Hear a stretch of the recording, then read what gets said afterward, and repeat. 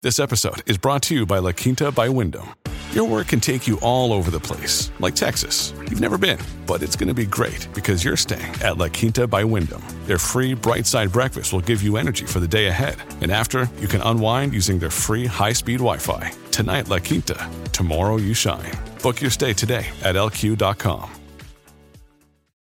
Fevers can feel awful, but should we be treating them, especially in patients with coronavirus or people who've gotten the vaccine and are developing a fever? I'm going to tell you why I don't think we should be. So doctors have sort of talked about this stuff for millennia. What is a fever? It's a temperature over 38 degrees, 38.3 degrees Celsius or 101 Fahrenheit. At least that's how the critical care societies are defining it.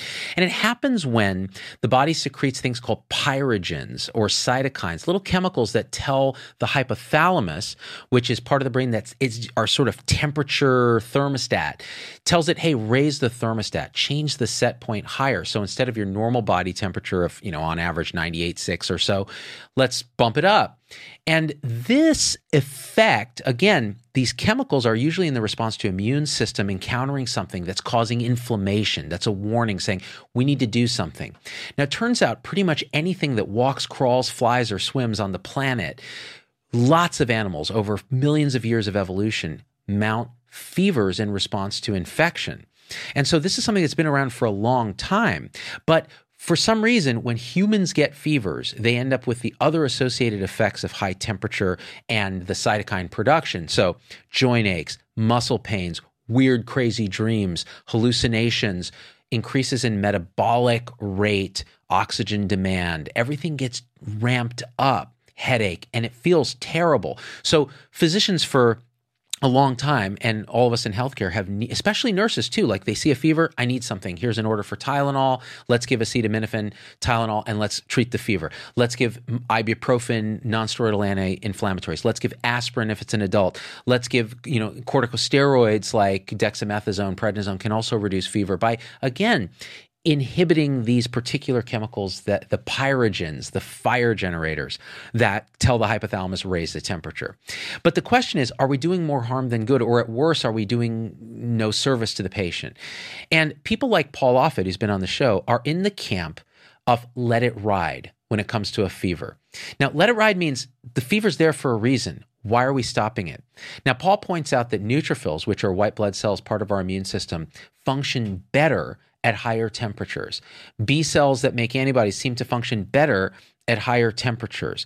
There was a randomized control trial in 2005 that showed that in ICU patients that are very sick, a very aggressive strategy of cooling with acetaminophen and cooling blankets versus a more permissive strategy where you only treated when the temperature got above 104 Fahrenheit, it had to be stopped early because there were so many deaths in the aggressive treatment group. Now, again, it's hard. These are smaller trials. It's hard to extrapolate. But what you didn't see was that treating the fever had better outcomes. And it turns out in 2015, they did another trial in the ICU that really showed no benefit to treating a fever with acetaminophen. No harm, but no benefit either in ICU patients. So this evidence sort of is emerging that maybe what we're doing is not very helpful.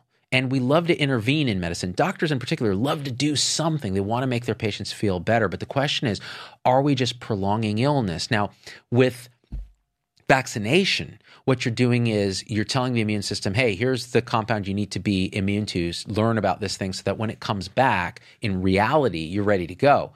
So if you start mounting a fever to the vaccination, that's probably a good sign. Paul Offit argues, and probably we should listen to him because he co-invented a rotavirus vaccine, and he's a vaccinologist and really knowledgeable on this stuff. And he's also very loath to do things to patients that shouldn't need to be done. And he says, you should let that fever ride because it allows the immune system to have a better response to the vaccine. Now, when they did the trials, they let people treat with acetaminophen. And particularly if you're pregnant, there's a caveat that, there's some observational data that fevers in pregnancy may not be associated with better outcomes. We don't know that it's causative, but still treating with acetaminophen, talk to your doctor when you have a fever during pregnancy may be appropriate. There's other caveats. if you have a traumatic brain injury and the goal is you're trying not to use too much oxygen in the brain, well, fever raises the metabolic rate and the oxygen demand. So that's a no-no in acute brain injury. And there may be some other conditions where, of course, it's non-infectious. And so that fever is not adaptive. It's something else like a thyroid storm, an endocrine problem, serotonin syndrome, where things are going haywire and the temperature is going high. Well, in those cases, maybe treating temperature high elevations may be a good idea. So those are the kind of caveats. But in general, managing a fever by just trying to be as comfortable as you can and letting it ride may well be the way the pendulum should shift. Now, one caveat to this, a lot of parents really get scared when they see something called febrile seizures in children. This means that the temperature rises rapidly and the child has a seizure, and it's due to having a fever, and they think it's the rapid temperature rise. And people go, oh my gosh, so we got to treat these fevers in kids because I wouldn't want my child to have a febrile seizure. The truth is those seizures are benign.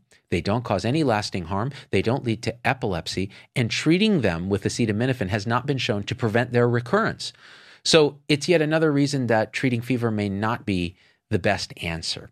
So at this point, I'm going to say, if it were me and I had a temperature and I had coronavirus or I got the vaccine, I'm probably not going to treat it. Now, in the trials, they let people treat it.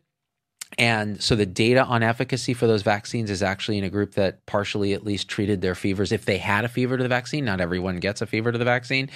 And so again, whether you do or not, it's probably not the end of the world. But I think it's worth thinking about this stuff. And it's worth always in medicine, in healthcare, in our practices, looking at what we do and going, hey, is what we do helpful or is it harmful or does it have no benefit?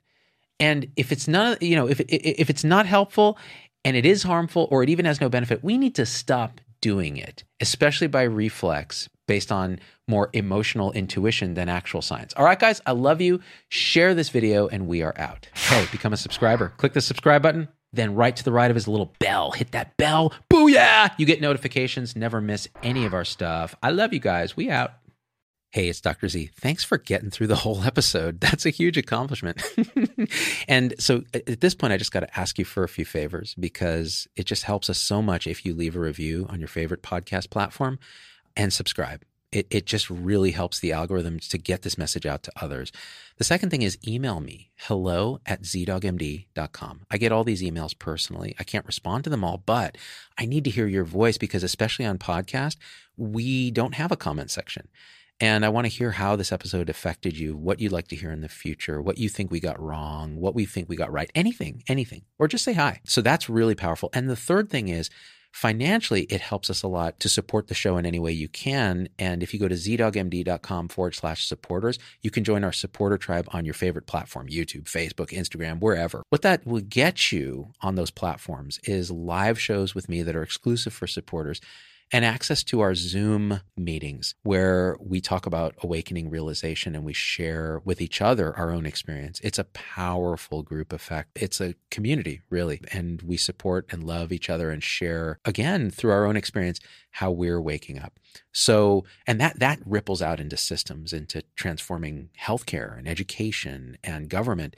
So it really starts with us.